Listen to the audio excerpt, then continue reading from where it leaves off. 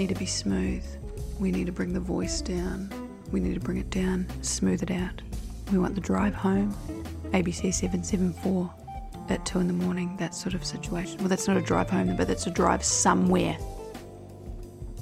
I want the voice to be, I want you to be captivated in this episode. I want you to feel drawn in to my voice. Oh shit. I've hit things, I've hit the microphone. Alright, I might just go. It's down here, but I can't sustain it, so let's go. Hello and welcome to Feels, a podcast for Aussies and Kiwis to honour their feelings and their mental health. Feels is what I would describe as an ear island or an ear paradise. That is, it's a holiday in your ears, really. I mean, I'd describe this podcast, if it's your first time here, as a place where real talk meets silliness. But of course, I am Bree Stewart. I'm the host of this particular podcast. I work in mental health and I continue to recover from my own mental health diagnosis on a daily basis. So I feel like I'm at least, semi-qualified to talk about feelings. But Australians and Kiwis, we tend to stigmatise ourselves. We tend to think that we've just got to get on with it. And resilience is something that is an incredible skill in humans, but it does erode. So I hope that this podcast serves as a safe space for you to just fucking let your shit go. Enjoy. Here it feels I'd like to recognise and pay respects to the traditional owners of the land on which I record today. I acknowledge sovereignty has never been ceded. It always was and always will be Aboriginal land.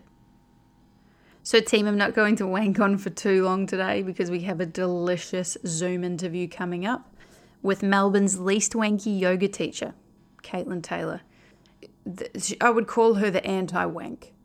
It's very rare that you come across a yoga teacher who wears her tiger's beanie after having a pint at the pub and still can hold space for your spiritual needs, your physical needs. And she's a fucking gem. And actually, whilst we recorded this episode, Caitlin was in a very hard lockdown in Melbourne during the Toyota Corolla virus, of which sadly Melbourne is still in. But she has since fled that beautiful yet highly infested city. And she's... Oh, that's my fucking phone. It's not a professional podcast. I never said it was a professional podcast. I just said it was a podcast. As I was saying, Caitlin is now living in the Northern Territory. So if you're in Darwin, keep an eye out for her. Incredible yoga teacher. For those that live in Darwin, she'll probably incorporate some kind of alpha kangaroo pose while sipping on a Northern Territory draft. Something like that. But if you're ready to learn a bit about yoga and you're ready to talk a bit about feelings, stay tuned. Here we go. I'm going to throw to the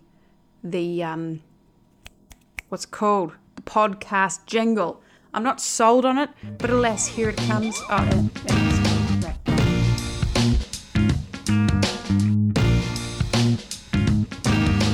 You can hear me, eh? All good. Yeah, can you hear me all good? Yeah. Prior to becoming the nation's personal herpes, if you live in Melbourne City and go to yoga classes, you may have come across my current guest today, who has taught yoga across many of the studios around Melbourne City. Caitlin has delivered yoga to a series of athletes, men's football teams, AFLW teams such as the Melbourne Demons. Props to Daisy. What's up, hun? Caitlin studied trauma-sensitive yoga and holds each space with a dollop of creative expression and comedic nonsense. Caitlin Taylor, welcome to my Sanitary Podcast. How do you feel? Oof, what an intro. I feel excited to be here to start. It's funny, like the question, how do you feel? If you had have asked me last year, you kind of say, oh, I feel tired or I feel hungry. It's very much a like one or two sentence type answer. But pandemic feels, it's another layer.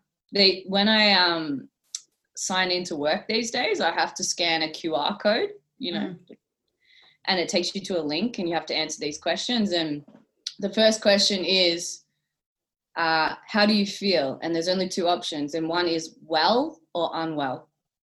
And every morning I just stare at it. I'm like, well, that's a very loaded question. And it becomes this whole existential dialogue in my head of, well, I'm not well.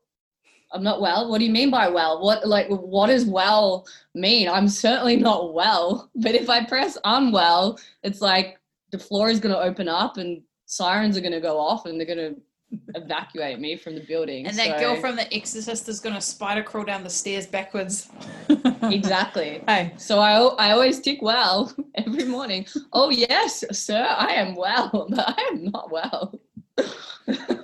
So to answer your question, yeah. I tell you what, today I actually feel well. I feel good. And you know why? Because yesterday I discovered a banana passion fruit.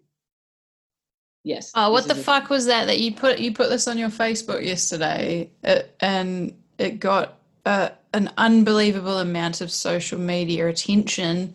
What was that? Because it looked quite frightening. Okay, so I found this little sausage-like contraption on my boss's desk, furry and yellow, and I peeled it, inside were little baubles like a passion fruit, and I said to my boss, what the absolute fuck am I looking at? And he was so nonchalant, like, well, it's a banana passion fruit.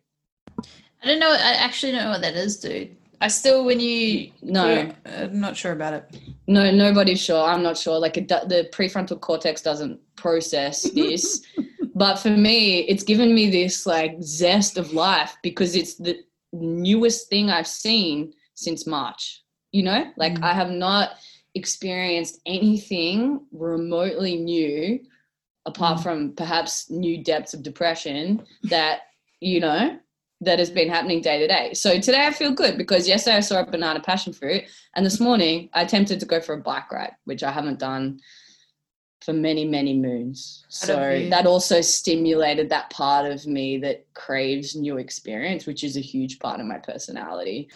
Hey, Dal, you've just made me really hyper aware to the fact that there's a hierarchy of feelings in this pandemic. So I'm in Sydney, we're not in lockdown, but it's ambivalent. It's an ambivalent time. I don't think we have the freedom of like WA, but you're in Melbourne, hard lockdown, prison system lockdown.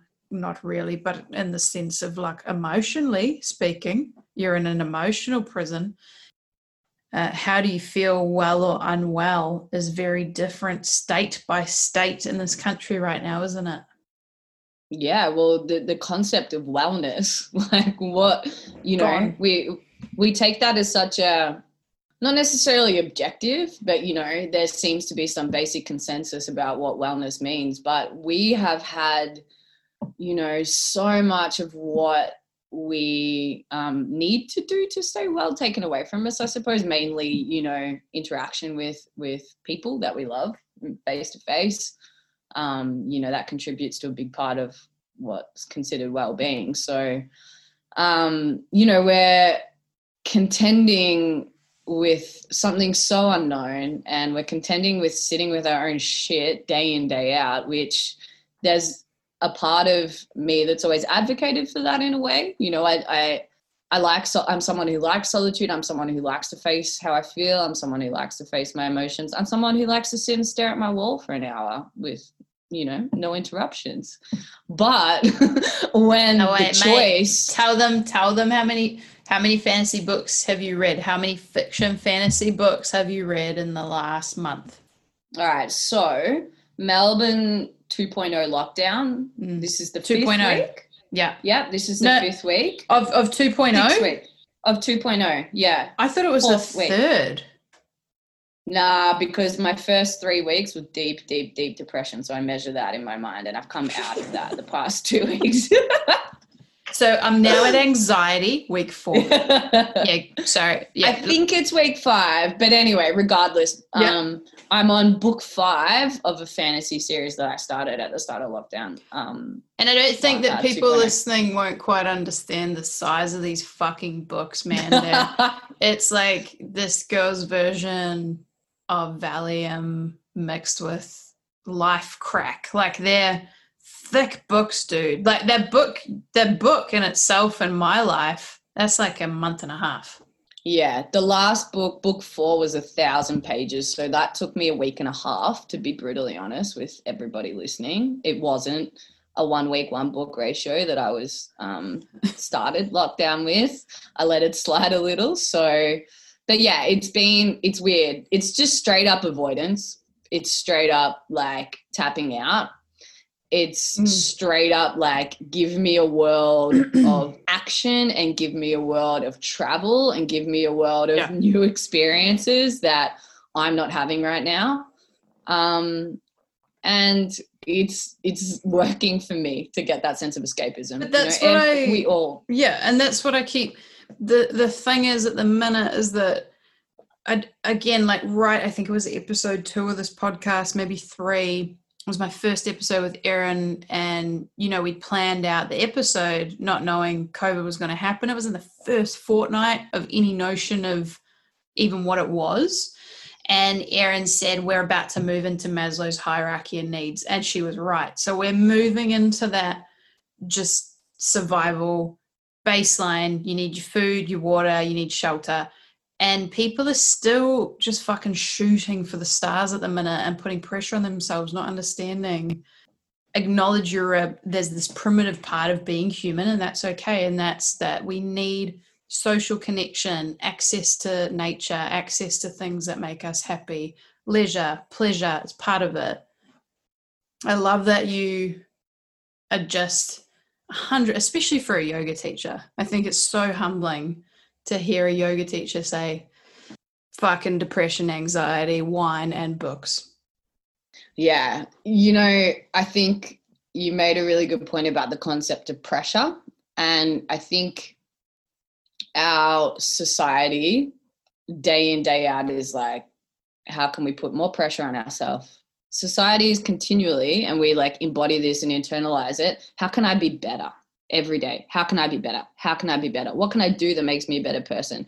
Be better, be better, be better, eat better, exercise more, do this, be smarter, read more things. And that's the way we fucking live day in, day out. And I think that, I don't know, from a young age, I've tried really hard to fight against that in a way and be more primitive in the way I live and seek out like basic needs. So that's serving me now, but I'm finding this real, frustration with the people that have so much privilege and power and voice that are continuing that narrative in these times. You know what I mean? And it's not their fault because it's so inbuilt in us, because of the external influences. But yeah, it's a continuum. For sure. But, it's the last thing anyone needs right now, to see some fucking idiot in a bikini doing a handstand with a quote saying, had my smoothie this morning, did my meditation, did a jog. What are you doing for self-care? What are you doing? Hashtag look after yourself, hashtag mental health. Like, you are fucking disrupting and ruining my mental health right now, Disrupt. Yeah. Stop disrupting the flower men between the hummus in the fridge, the crackers in the cupboard, and the fantasy novel on my couch. You stupid bitch. That's going to be the most fun part of shooting the shit with you today, because what I wanted to talk to you about is the fact that I am a total cynical when it comes to yoga. And as someone who works in mental health, you also work in mental health. We know the importance of practices such as yoga, such as meditation, anything that really centers around mindfulness. But I'm a cynical about it. And for anyone that's listening, in case you can't tell already, Caitlin's like definitely a very good friend of mine. I did not embark on my personal journey with yoga until I met you. And the reason being is I always thought, what a pack of wankers. And what it was for me was, I don't hate the game, I hate the player, right? Like, the game made sense to me. From what I understood about yoga, it was, the intent is so beautiful, but all the people that represented it in Melbourne were really off-putting. I think the second yoga class I ever did was one of yours, but yours was the second. I remember, like, I'm sitting there, and obviously I was doing yin because I didn't, I wasn't quite up to vinyasa at that stage, but you were like, all right, everyone, we're just going to let go of our shit. And it was just like cut through, like, all the wank. And I just remember thinking, oh, this is fucking wicked. You had your Tigers beanie on while you're teaching like 30 people in Fitzroy about like namaste. But what was the original intent when yoga came to Western culture? Well, I think it's really like ironic and interesting because to me, the intent is to get to that point, like you were saying, beyond all the bullshit beyond all the layers of stuff that our brain adds on, beyond all the layers of conditioning, thought, memory, history, critique, self-loathing that our brain is continuously doing that stops us from experiencing reality directly. Mm-hmm. Right? Like the history of yoga is very complex, the philosophy, the psychology, and there's even like different opinions in the like philosophical underpinnings. Okay. There's duality and non-duality. I won't fucking bang on about that. I'm not enough wines deep, but from a like modern practical day-to-day point of view, it's to, like you said, cut through the layers of the shit that we're contending with, and we walk around not experiencing life. We walk around in our heads, and how often do you walk from A to B and you're thinking about something that's pissed you off, and so your feeling in that moment is anger, or it's frustration, or it's like just heightenedness, anxiety, because of the way our brain is processing things. So for me, the point of yoga is to try and give your like attention or your awareness something else to focus on. It's like this sense of underneathness, and that's the expansiveness. That's the true self. Like, we're not all of these things that our brain thinks. We're not our thoughts, and it sounds like a real cliche fucking Rumi quote underneath the bikini handstand. Like, we're not There's our thoughts. nothing wrong with cliche Rumi quotes though, eh? Like, that's the one thing, Rumi, like, for anyone that's on fucking Instagram, he was good. He has some good sayings, some great words, some great poems. It's just the pairing of his words with the shots that get to me. Yeah, like with the complex asana with your leg over your head and maybe your flaps falling out for good measure. Doesn't quite match with the Rumi quote. She's got a moose knuckle and a Rumi quote left and center. And that's what I've always loved about you is I've been in these, yoga is so intimidating to walk into when you've never done it before, because God, everyone in that room is attractive. All the men have their shirts off, the girls are in Lululemon and they're fit and gorgeous, and then there's like this row. I'd be in your classes doing like that bird and bath shit that you get us to do, tipping over, no core strength, and I felt safe and I felt comfortable. But my concern is when I see on Instagram these people doing these outrageous poses and like, come join my level 1 I'm like, oh my God, people are going to walk in there and expect they're going to be able to do that by the end of a class. Like, it's what are your thoughts on that? Like, how has this happened, I suppose? It makes me feel super sad, when I've had this conversation so many times, and it's such like an inner conflict with me, having been a part of the industry for the past 4 to 5 years, how we've got to this point. I think it's got so much to do with the aesthetic nature of how we live, and that, and our phones, honestly, like our phones and our reliance on that reproduction of what yoga is rather than the experience of what it is. And that's unavoidable, and I'd love to get to the point where I can have a conversation of, okay, how do we marry up the two in a way that works? But I'm still at the point of frustration with how people use it or how people represent yoga. And to the point where I tap out. Like, you'll barely see anything yoga related on my Instagram. I cannot teach yoga full time. I can't do something I love and that I'm good at because I cannot market myself, because I can't see a way to enter into that world and keep my authenticity, because nothing about the aesthetic of yoga relates to what we're trying to achieve as teachers. Like it's in direct, like, not even contradiction. It just like, and not even like muddies it or taints it. Like I'm no Puritan at all. I wear my fucking Tigers beanie and I've taught a few beers deep from the first half of the footy, you know, like I'm no way, shape or form a yoga Puritan. It's more the sense that its intention is really simple, you know, and it's to get people to experience the moment from the inside rather than the outside, right? And we're continually conditioned by the outside. And so I can't correlate, you know, posting pics with like teaching.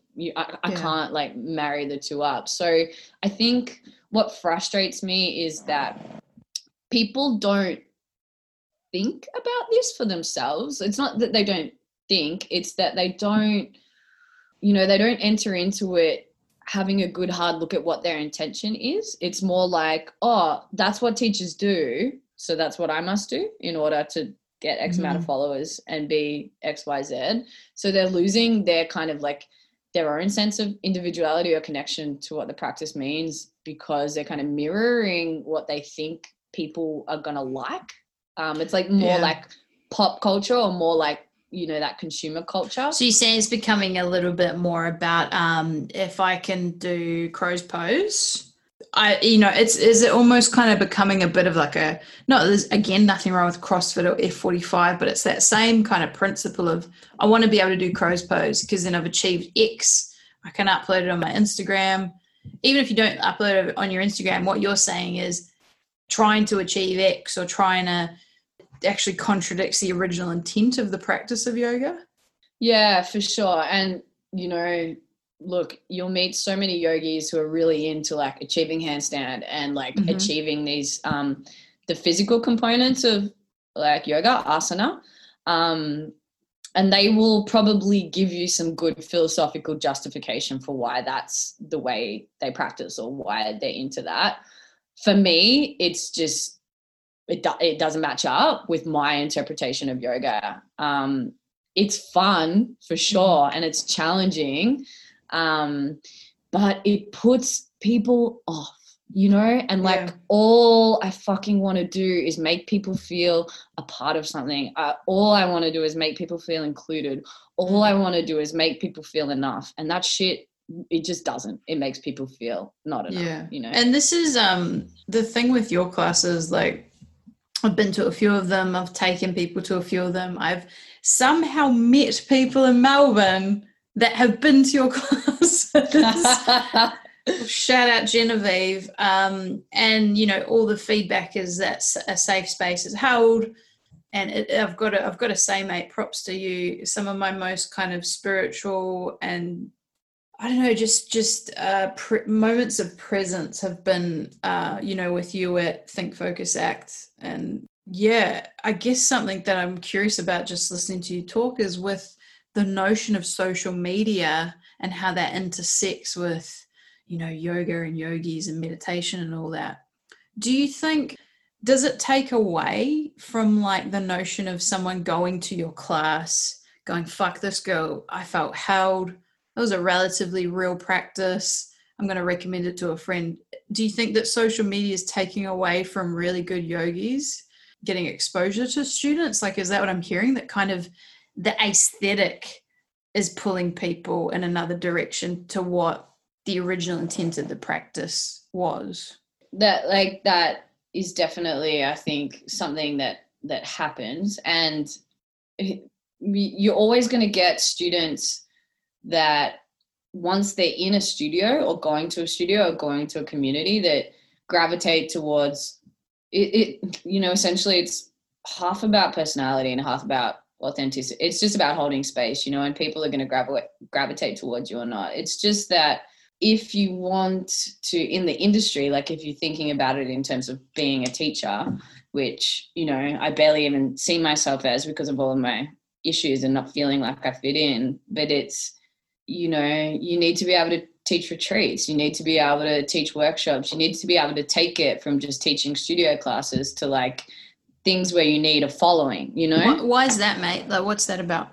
Finances, like, you know, and not to sound like a bitter, poor, single old lady here, but lots of successful yoga teachers have partners on 150K a year. You know what I mean? So they have the space to take risks with putting on a workshop if they don't necessarily have followers, X, Y, Z, you know? So it's, there's just so many like intricacies and so much stickiness to what is something really awesome, you know? Yeah, because I think that will surprise a lot of people listening just from the lens as a consumer of yoga. I had to throw it away because I couldn't afford it. It's $30 a class. It's $30 for 45 minutes to an hour. My gym cost me $66 a month. So I think a lot of people listening will be surprised to know that as a yoga teacher, you actually can't live off that. That's not an income.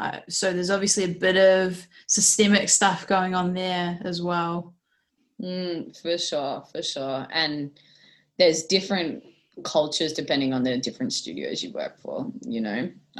But essentially we're all subcontractors. We don't have any, you know, sick pay or any of those rights, I suppose. And we have to do our taxes. I still owe so much fucking tax because I couldn't earn enough to save enough to pay my tax. And then the tax man's like, hey, you owe thousands of dollars. I'm like, mate, I earned like fucking $25,000 this year. What do you want from me? Yeah, you know? I'll hook you up with some yoga classes though. It's a shame. It's a shame. And, you know, that's just coming from my experience of it. But I don't know. And like I'm being all principled about the social media thing. So maybe if I lessened this stupid, you know, black and whiteness that I have going on, maybe I could have developed more of a following. Maybe I could have taught more things. And I'm not a hard worker. I'm really not a hard worker. Like I love talking about philosophy in front of people, but I don't like to like push myself. So, you know, maybe I could have succeeded in a different way, but yeah. Well, I mean, I think, again, it depends on your definition of hard work. Like, I mean, for me as a consumer, someone who's been to your classes, and I think that you work. I don't think holding space for 20 to 50 people is, you know, even if it's something that you're skilled at doing by that point. I do this with myself, with mental health. I'm like, I fucking don't work that hard, man. Like every day, I do hold space for people in a very strange platform, which is online mental health. So I think it's easy to say that, but I do think you do. I think that social media is very interesting at the minute, because when social media, and like I'd love to kind of keep talking about social media on this podcast, because I do think that we really undervalue the effect it has on our feelings, on our emotions and our well-being. God, you just need time. And sometimes it's like, if we just zoom out, who the fuck cares? Because it's not actual life, is it? It's not. And I think this is always been my issue with it, is with social media and our phones and how much time we spend on it. I think this kind of like existential fear of like just time gone into a construct. And I think that's the problem with, you know, people creating social media accounts for their businesses, and especially when your person is involved in the business, you know, like teaching or podcasts, or, you know, you're essentially selling yourself. It's a construct. It's not you. And you're talking about how you want to like show Nash doing a poo and also like have a nice setup, you know, that's because you're authentic, you know, and that's because you're putting yourself into it. But people's pages who is like curated every day, it's not that, and it's so far removed from the reality of day to day. And that's what, like, I don't get people consuming that. Yeah. Like that's all they consume. And I was like, you know what 2020 is going to be? Less fucking time on my phone, because I have a real thing, you know, if I come back to what I said about the intention of yoga or why I practice, to directly experience reality. And the phone is such a like, it's not reality. And I'm spending so much time not directly experience reality. So it's really contradictory to that intention. So anyway, at the start of the year, I'm like, you know what, like way too much time on the phone, I'm going to spend less. How much time am I spending on my phone right now? Like, it's horrific. My battery time has decreased like tenfold. By 4 p.m., it's like, I can't take anymore. Caitlin, get your fingers away from me. I'm like, what's a funny thing I can post just for some sense of feeling inside of my body? You know, I want to throw it off the Westgate every day. But if I did that, I have to go after it, because what else would I have left? I just guess that I hope that people right now are really gentle with themselves, even about phone addiction. Like if you're finding, like you said, that your phone's asking you to keep your fingers the fuck away from it, like the battery's dead in the middle of the day, like just understanding that also this is our kind of primary sense of connection right now. And we're lucky in that sense. Like we are lucky, even though it's like we get digital burnout, we're becoming really digitally fatigued because of COVID. At the same time, it's like, well, how horrendous would it be to have a 20-cent text right now or a $50 phone call a night on a landline? Imagine how much credit you'd have to go down to the 7-Eleven buy credit 8 times a day. Yeah, it's, you know, I think it's just a part of the way we live, and it's only going to get more integrated technology. I think I have this extremist view of it, I suppose, where I want to not have it, you know. And the last time I didn't have it, I think it was about 2 years ago, my phone was cooked. I have this thing with objects. I can't look after them. I can't have nice things. And I hadn't bought myself a phone. It was just hand-me-downs from people. Okay, then you can have my old iPhone 6, and then I drop it 17 times in a week and it's smashed. And then it finally one day just, I couldn't hear the button was falling off where you do something, and I threw it in the bin, and I didn't get a new phone. And this is when I was living in Melbourne, and I went for 3 months without having a phone in the city 2 years ago. Was that like going to a retreat for your brain? Yeah. It was amazing, you know, and I did not once come across any logistical issue. I lived without all of my apps. I had my laptop, of course. I wasn't like some fucking tech-free zone. So when I get to a place and connect to Wi-Fi, I could see my messages, or I could, you know, check my messenger if people needed to arrange things. But I just had to be where I said I was going to be at that time. I couldn't change plans at the last minute if I was in transit. And you know, all the apps that we need, I didn't need. And I read heaps of books, and, you know, the sensations in my brain were just a little bit more. I think the problem for me is how jumpy we are when we're using our phone. Like, quick notification, WhatsApp. Yeah. Oh, let's look at Instagram story, different video. It's just completely reshaped the way our brain operates. And if you're at all prone to anxiety, it just, you know, it matches that nervous system pattern of heightenedness, you know. If you're like currently like sucking air in your mouth and your heart's beating, it's 2020, so you're probably prone to anxiety. 100%. If you're a young person, especially listening, I don't know why you're listening, but welcome. But if you're listening, I mean, this has been for them from the get-go. Like, you and I remember the days of MSN and Hotmail. Like, these are relatively... Bring back MSN.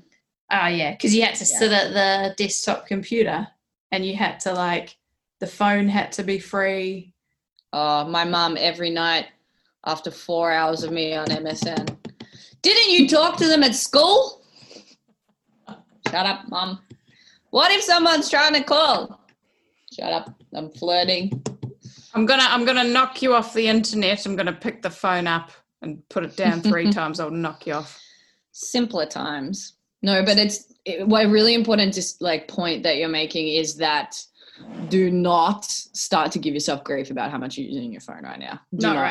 I'm talking about how much I'm using it, and I'm talking about my disdain or my like want to not use it like that. But I'm talking like non-pandemic time, you know, like right now, like, of course I'm using my phone all the time. Of course I'm lapping up like any little bit of like stimulation because I'm living on my own. You know what I mean? Like, I'm not about to set myself some sort of meditation challenge or, you know, 21 now day is not the path time. to abundance, fill up your soul. PTA. That's the thing too. Like, fuck, you and I are sounding so fucking contradictory in this episode, but I love it. Humans are contradictory, like flat out. You only have to look at the fucking anti-vax movement to understand that. And that's the thing though, like, that's a whole other episode. Sorry, I shouldn't have gone there. No, but I guess the thing is there's practices you can put in place with your phone during the pandemic, but definitely don't give yourself grief if you're dependent on it. And if you need to be dependent on it, go for it. I think just, you know, I think that after the pandemic, we can definitely be a little bit more black and white about it. But at the minute, maybe it's just about weaning. Maybe it's about leaving it in the kitchen instead of going for a walk around the block without it or whatever. Because it's just a weird time, you know, like it's a weird time. I think it's really challenging. Like, there's so many people coming at you too with yoga, wellness, mindfulness, via social media and the internet. It's hard to know what to listen to. It's a bit of information overload as well. But if someone is interested in yoga, especially right now, which is a very challenging time to be interested in it because you can't access a studio as freely depending on where you are in Australia or New Zealand, what should they be doing? Like, what do you suggest someone who's like, I love the notion of equilibrium and the spiritual practice that incorporates my body? Like, what should they be doing as a first step? I think one of the biggest benefits at this point in time about yoga is it's because we're practicing in our lounge room, right? We have this ultimate convenience. So we haven't wasted time, or we don't need that extra time, you know, to finish work, go to the studio, get changed, etc. B, that concept of being intimidated by the other students and the feel of the studio, etc., the annoying people on the desk, being nice to the people they know and not to the new people, you know, all of that is taken out of the equation now. So you have the freedom to find a studio or find a teacher, try a class. You know, it's a lot cheaper now because of the online content or online platform. Places are even doing kind of intro online, you know, for $10 for a week or this kind of thing. So it's just a lot more accessible, and it's not like you've, I don't know, it's not this huge risk or this huge financial, what's the word I'm looking for, investment to find out that you don't like that teacher or don't resonate with that practice or that style. So I think it's great to just try something out. You know, I even get overwhelmed with the oversaturation of yoga though right now. Sometimes I wake up, I think I want to do a practice, and I'm like, all right, will I do it with this studio, that studio, that studio? Let me look up the times, live stream, or should I just do on demand? You know, and then of course I don't do it. It's too much. It's too much, so man. That's a legitimate thing. I think the best thing to do is just have a little bit of a look, but not too much of a look. You know, like find a studio, do one of their classes. See so if you who? like it. I mean, I'm assuming they're all virtual right now, so it should be relatively accessible to everyone in the country. Where would, like, are there studios that you feel comfortable plugging? Totally fine if not. Think Focus Act. Yeah. Yeah. My beautiful stepmom has a studio called Think Focus Act, and her classes are incredibly accessible. One of my faves, by the way, yoga. Like I've been to a few across Melbourne now, a few different studios from when I lived there, but sorry, Sydney, I haven't been to any up here because of COVID, but I love Di's Way Studio in Newport. I just love it. It just feels like the closest thing to a congruent space in terms of like a spiritual healing or a presence. There's nothing wanky about it, but it's also not misaligned. Like Does that make sense? Yeah. Do my verbal mouth words make 100%. sense? 100%. And I think another key point to make too, when you're choosing somewhere, and this is harder for people that aren't like behind the scenes in the yoga world and they don't know the ins and outs of the different studios, but some studios, the manager owns a mansion in the Northern Beaches, you know, and some studios are my stepmom, you know, like with her studio that is her heart and soul. You know what I mean? Yeah. So there's a big difference. Another studio that I very happily plug that I've been doing a few classes lately because I've been feeling very anxious and depressed and needed something very like very safe is a studio called Yoga Corner. And their owner who teaches, Amy, she's so beautiful. And the classes, even the other teachers that I've done, which I hadn't done pre-COVID, just so accessible, you know, nothing wanky, nothing, you know, unachievable, nothing intense. And I always feel really like safe and soft, which is very important for me. So definitely happily plug them. And Kindred Movement too. That's a really nice one to look up. Yeah, if you're looking for something. Again, you're always going to get diversity in teachers. Like, and when you've done enough yoga or been to enough studios, you get to be really picky about what style you like, you know. But if you're just starting, you don't know that, and you just want to feel okay in your body. So my best advice is just to give it a crack. And if you don't like a teacher, if you don't enjoy a class, I guarantee you're going to enjoy another teacher or another form. Like the sadness about yoga is that people go to a studio, they get one teacher with teaching one style and they fucking hate it because for whatever reason they don't relate to what the teacher's teaching, which has happened to me often, or the practice is too like physical or it's too wanky, it's too spiritual, you know, and they walk out and they go like, I don't like yoga.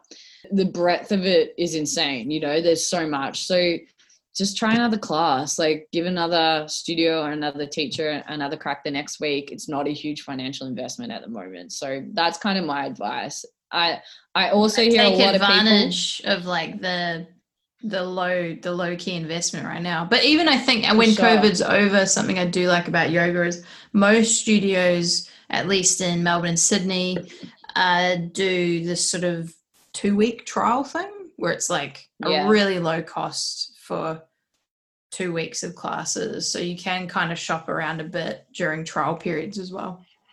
Yeah, you just trial period your way around till you find something you like. Then maybe you go back there. I did that in London. That was the trial period whore. But yeah, it's actually, there's a lot of positives to practicing at the moment. And if it's funny because lockdown 1.0, I was loving life because I was having a break. Like I needed space. I needed to be alone. I needed a few things off my schedule. So I was loving it. And I was so motivated to get up and just do a class like on YouTube or do a class in one of the on-demand. So on-demand means you practice whenever you want, like the video's there and you pick it and you play it and you watch it. Lockdown 2.0, zero motivation. You know, if I'm not like signed in to a live class at 9:30, paid my money, I ain't getting on my mat. So it's like, you know, either option depending on your motivation levels is good. And I've done a few classes with my friend. She's like in the class as well. You know, we're not together obviously, and that's really nice too. So if you can have some kind of like pal accountability, that really helps too. It's interesting too to like note what resonates with people. Like, so obviously for me, it's not super wanky. That's why I like you teaching yoga. It's why I like Mark Philly. It's why I like Di. Very congruent. But some people, like, I went to one of the hip hop yoga places in a city, Melbourne. What's up? There's a little bit of Chris Brown playing while I was doing some downward facing dog. But my mate loved it. She just was like, I love the blend of like not really hearing the teacher or her instructions or the practice, but hearing hip hop instead and holding these poses. So, you know, it wasn't for me because I fucking love hip hop. So I thought I'd froth off it. But I guess it's such a spiritual practice. It didn't really marry for me. to have Chris Brown playing while I was trying to listen to the teacher, but she loved it, and a couple of people in there certainly, they seem very free and really content with it. So yeah, I think it is a really good idea to have a shop around and have a play with it. I think it's probably one of the coolest things about yoga is and meditation is that you kind of, anything spiritual practice, anything present moment with your body and mind, it's an opportunity to play and explore. There's no real wrong way of approaching it, is there?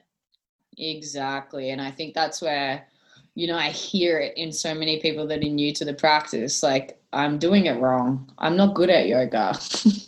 And being good or being right, they're so irrelevant, Do you have a body?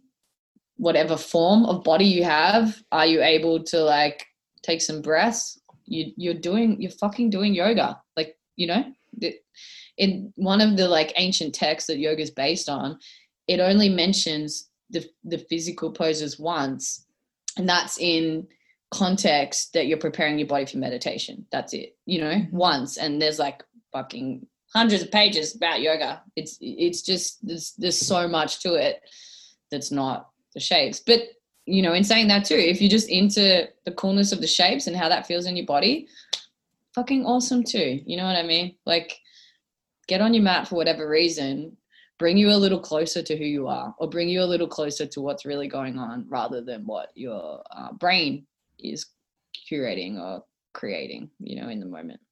What do you love about it, mate? What's your favorite thing about the practice of it? If you're balls deep in the actual practice of it, what's your favorite thing about it? I've been thinking about this lately because I didn't practice for about a month, to be honest, when I was really low recently, because I didn't feel safe. I didn't feel safe with teachers. I didn't feel safe to be with myself. I only felt safe in my fantasy book, So I've been thinking, because I've got back into my practice, which is amazing, the last couple of weeks. And it's almost like when you have a break, then you get the chance to understand why you like it again. Because when you're smashing out 5 practices a week, like I used to, sometimes you lose a bit of touch with why you're doing what you're doing. And, so it's awesome because I've been really reconnecting to that joy that I get from it. And it is literally the feeling of cohesiveness,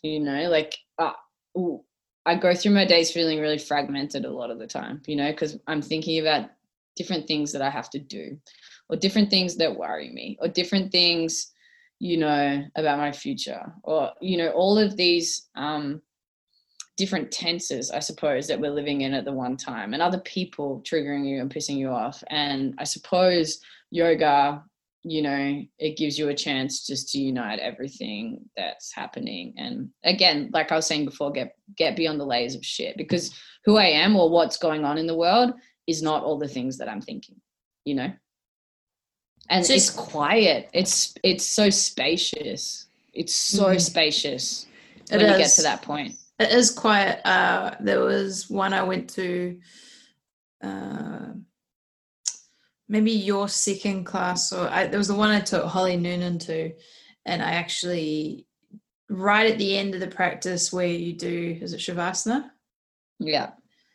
I just had a little cry, man. And later I reflected, it was the silence, it was the quietness. There's a very rare opportunity in my life to have quiet, and it actually overwhelmed me, which sort of tripped me out a little bit. It was really beautiful.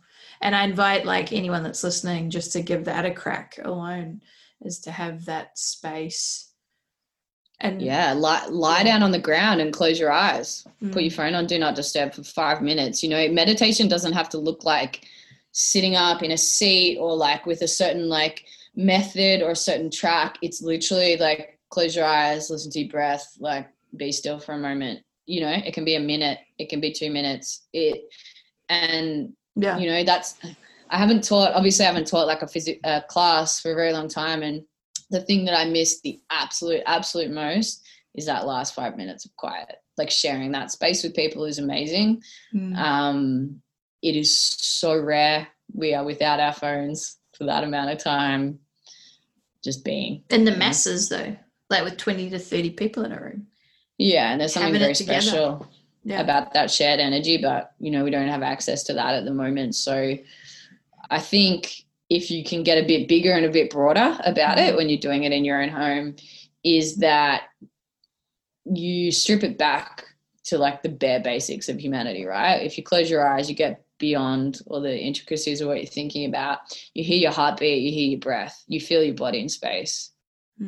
Every other fucking person on this planet right now, breath, heartbeat, some form of body in space. You know what I mean? Like we're united, we're connected. That, like, that's what spirituality is. It's some sort of belief in the sense that there's something uniting us, and that can be atoms, it can be air, you know. It doesn't need to be this big supernatural understanding of like other forces or a higher power. It's literally just the fact that we're experiencing aliveness. Like, that's fucking amazing. So much stuff gets in the way day to day that we forget.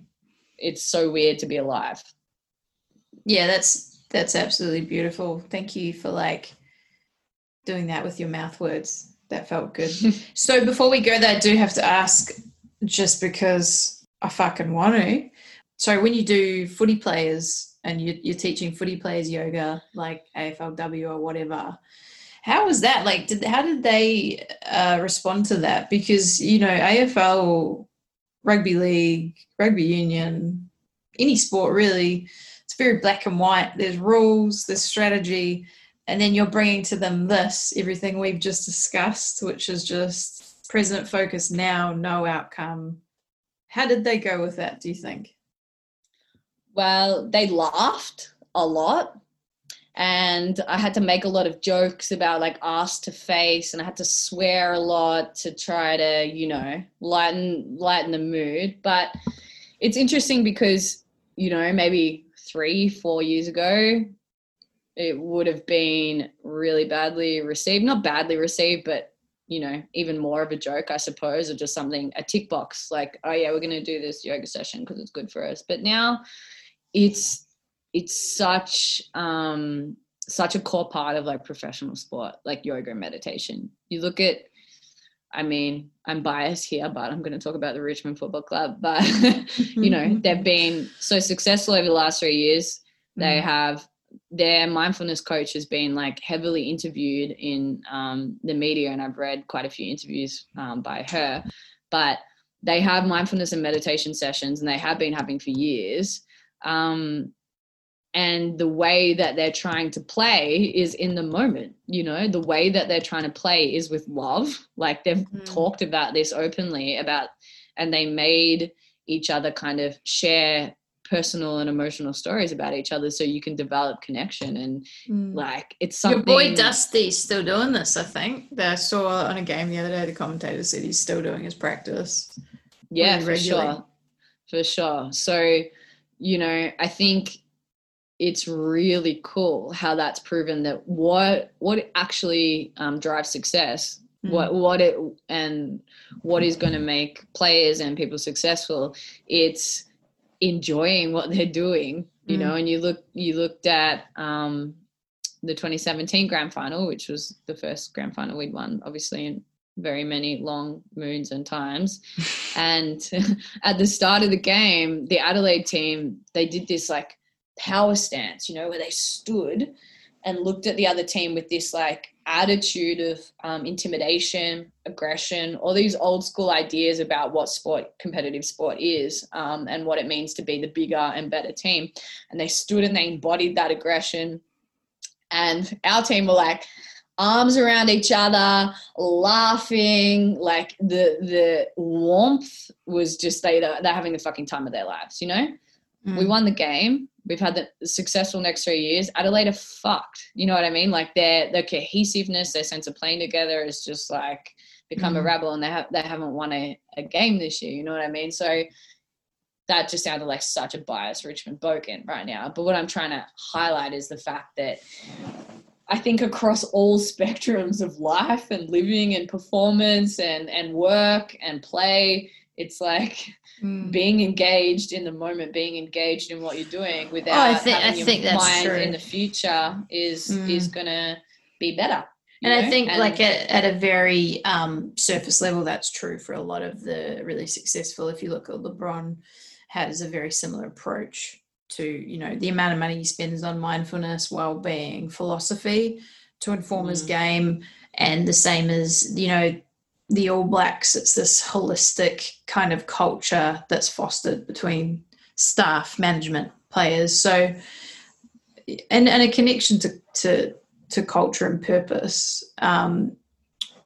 But yeah, it's just great to hear, like, if you can break down those initial barriers of like dick, bum, bendy jokes, yoga, lol, stupid, wank, but then get them to a place of like, it's just about connecting, guys. It's not a big deal, you know. It's like, let's connect and rip apart.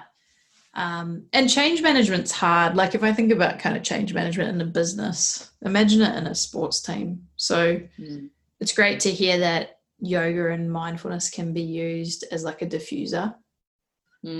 Yeah, definitely. And I think it's just all in the delivery. And like we were talking about earlier, that concept of accessibility, you know, like yoga is for everyone. Yoga is for sports people. Yoga is for, you know, people who are not in Lululemon leggings and with a size 6 body. Like it should be for everybody. And the philosophy even is very, very accessible, you know. So for the 17 people listening, they'll be slipping off their chairs with excitement right now about when the pandemic's over, they can finally practice alongside Caitlin Taylor. Do you think you'll go back to practice face-to-face after all of this? I have no idea. I've got no idea what I'm doing with my life, with my work, with what I want to achieve or what I want to be or how that output is going to manifest in the world. I miss teaching. I think it's just a very unique part of me that gets fulfilled or gets utilized. I miss the people that come to my classes. So I would say yes, but I owe so much money on my tax. I hate being a subcontractor. I am hopeless. She's going to have to go work for the government for a couple of years, get on top of her tax, and then she'll think about it. Like the rest of us. Mate, that's completely fine. So. Take your time with your tax. Just lodge it last minute. See if you can pull your super early. Get an audit later on. Fuck up your shit. Go to town. There's much more important things to worry about right now than tax or money or finances. So for those listening to the Sanitary Podcast, let's get you back on once the pandemic's over and see what you're doing. But in the meantime, a whole bunch of places you can check out. So let's go with, give me them again, Kindred. Oh, Kindred Movement, awesome studio, legend of a person that runs it, Mandy. She's beautiful. Think, Focus, Mandy. Act. Di is running very accessible yoga classes, and Yoga Corner. I really recommend Yoga Corner. They've got live stream and in demand, just like Kindred. So you, depending on your motivation levels and different teachers too, just to check out what you feel and what your vibe is. Or you can message me, and if you pester me enough, I'll give you a Zoom class. We never did our Zoom class. I know we need to do it. You know, like, this is the thing with the podcast. If I could, like, get it to the people, that's something we could put together. We could put together, like, a virtual feels via yoga with Caitlin Taylor. But I'm not Joe Rogan. Are endless. Well, they're possibilities, and that's all they are. Okay. But yeah, so do that. And then also, if you're somewhere that's not affected by a stage 4 lockdown like Melbourne, just fucking Google away and hit up a studio and just get into it, I reckon. Probably one of the best things I ever did. I'm not doing it anymore, but it just opened me up to the concept. You know what it really opened me up to, dude? The concept of body, mind, and soul, like truly learnt about how much stress I was holding in my body just through going to even just yin.